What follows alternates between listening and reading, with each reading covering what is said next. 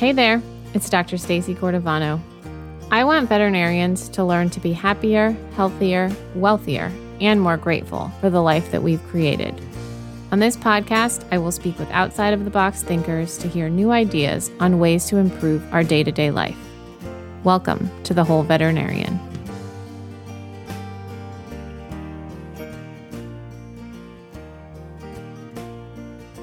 We can probably all agree that protecting your emotional well-being as a veterinarian falls squarely on your own shoulders.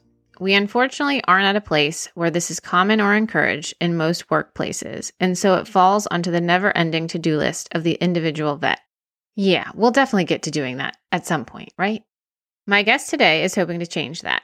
Dr. Danielle Alleman sees wellness initiatives such as boundary setting and prioritizing oneself outside of work as a way to combat toxic workplace culture. She hopes that this will lead to a reduction in the burnout that is so rampant within our profession. Danielle is a small animal veterinarian practicing in Northwest Washington State and is the founder of Empathos Veterinary Wellness. Empathos Vet is an online platform, for now, aimed at bringing awareness to topics around well-being and mental health. I had a great time connecting with her, and I hope you enjoy this episode as much as I did.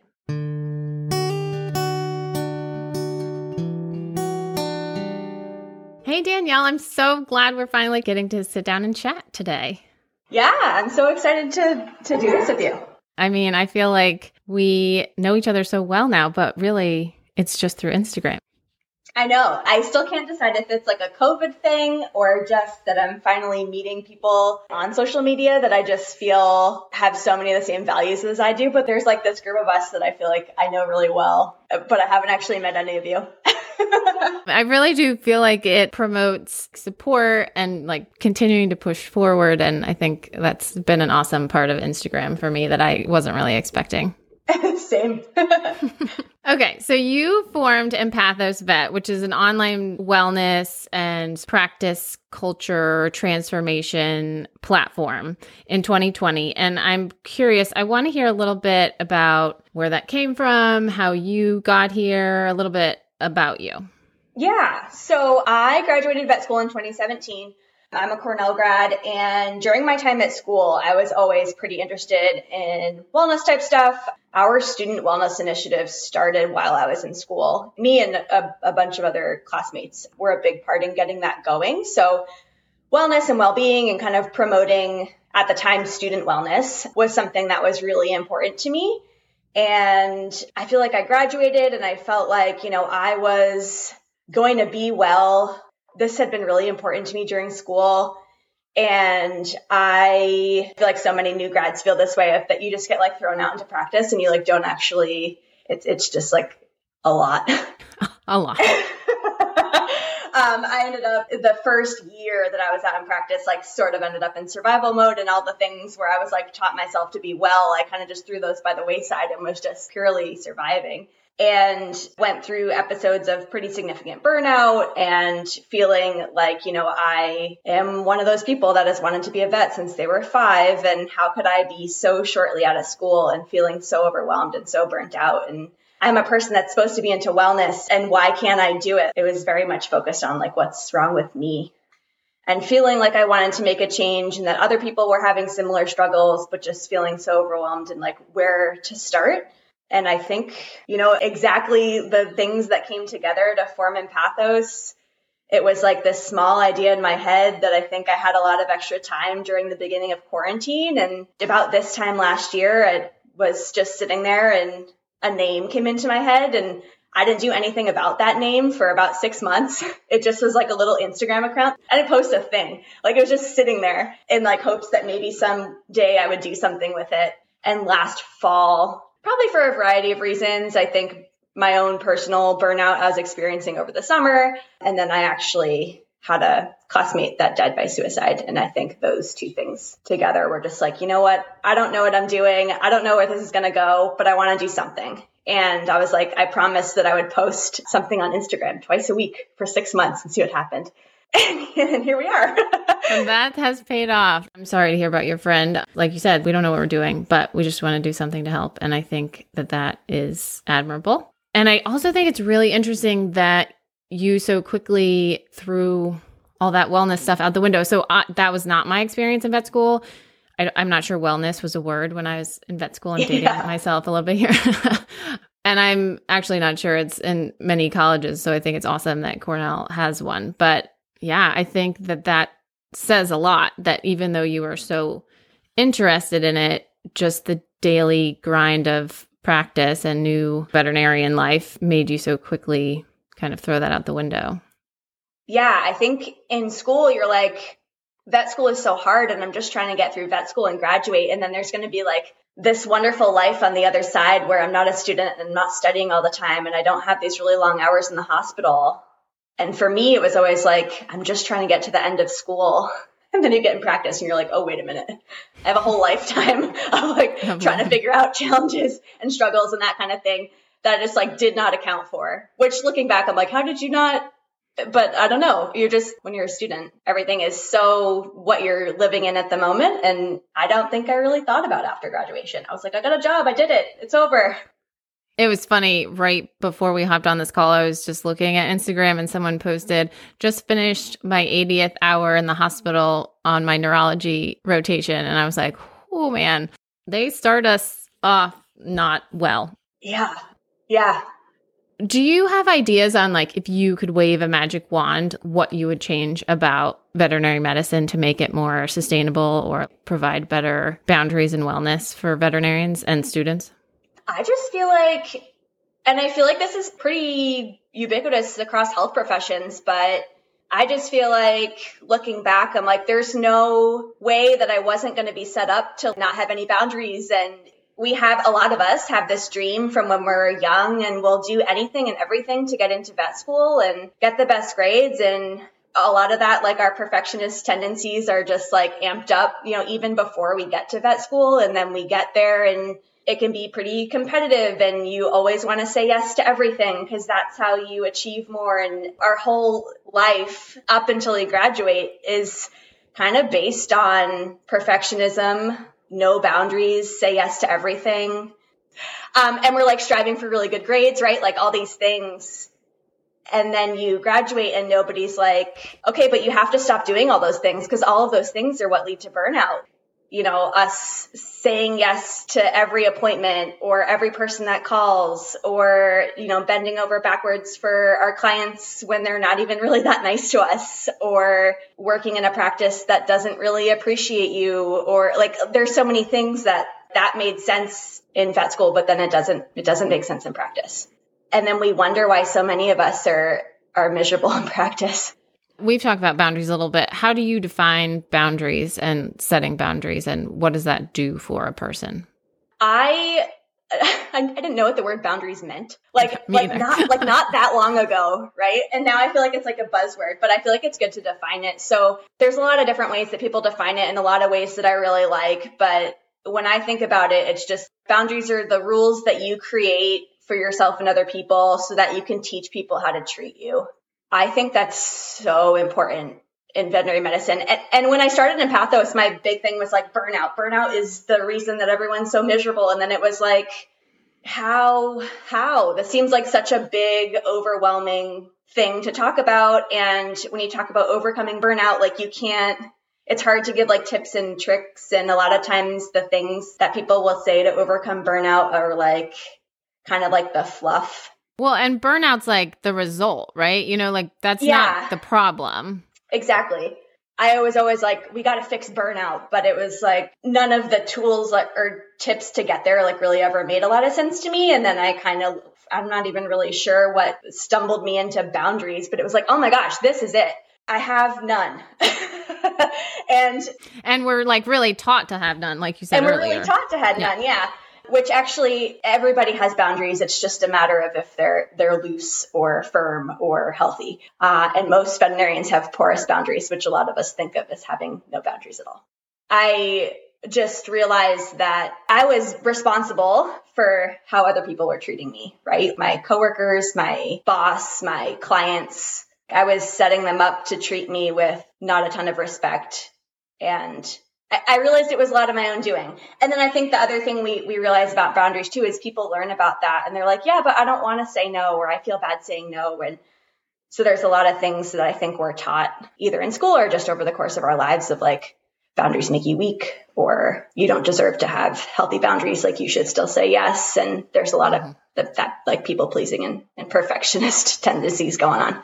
I think one of the bigger statements for me that started resonating was every time you say yes to something, you're saying no to something else. So generally we're saying yes to everyone else, but that means we're saying no to ourselves or our family or other healthy things like exercise. I mean, I'm still failing in that department, but I mean, it's no joke. And so part of what you are doing, right, is helping people learn about setting boundaries, how to do that, right? Exactly. Yeah. And for me, like, I mean, boundaries show up everywhere, but I want to help people at work, right? In veterinary medicine, how do boundaries show up for us? What ones are going to be important for you to have firm boundaries? What my boundaries look like are going to be different than yours, and we're all different. You know, I can't give people like, you should set these 5 boundaries and you're going to be super happy. Mm-hmm. Yeah, that's a good point. Everybody's life and priorities are different and that kind of thing. So it's just like recognizing what they are, what ones are most important to you. A lot of it's like how we stand in our own way. And then kind of some of those like self-limiting beliefs too, of like not feeling deserving or worthy of those types of things. Because I hear that a lot from people. They're like, yeah, this sounds great, but like, I could never do that. I don't feel like I'm worth that. Do you have any idea where that comes from? That I don't deserve to set boundaries? I think of vet school and probably before that too. But I think a lot of it is like when you're in an academic setting, it's like who can do the most, who can do the most externships, who can come in on their day off or pick up extra on-call shifts. And you're not really worthy as a student, maybe. And maybe this is like a story we're telling ourselves, but this is what I feel like I was believing. Well, yeah, the stories we're telling ourselves are what we start believing. Yeah, exactly. You know, if we weren't doing the most, we might as well not be doing anything. Yeah. Something else you've posted about, which I think is related to this, is self-compassion, which is also a big learning thing for me in the past year or two. How do you see that integrating into all of this? Yeah, self-compassion is also one of those things that I was like, I don't know what that is. And when I heard about it in the past, I was like, ew. I just feel like you hear about, they're just like, write a nice thing about yourself on your bathroom mirror. And then like every day look at it and someday you'll believe it. And I was just like, I can't. What are you talking about? That's not going to be for me. I can't do that. But I like self-compassion. And Kristen Neff is, I feel like, the self-compassion expert. And I love her stuff. And I read her book and a lot of that just made a lot of sense. And I feel like at some point I posted like, there's so many self-blank words, you know, like self-love, self-worth, self-compassion, self-confidence. And you're just like, I don't know what any of these mean. They all sound kind of the same. But I like self-compassion because it didn't mean that you needed to see things positive all the time. It was very much about like being honest with yourself, acknowledging that all of your feelings are valid, and kind of meeting yourself where you are. And I exceptionally like what she says about like when you're going through a hard time, trying to pretend that instead of you consoling yourself, it's you consoling a friend. Mm. If a friend came up to you and was like, this is what I'm going through, you would be so compassionate to them, I'm sure.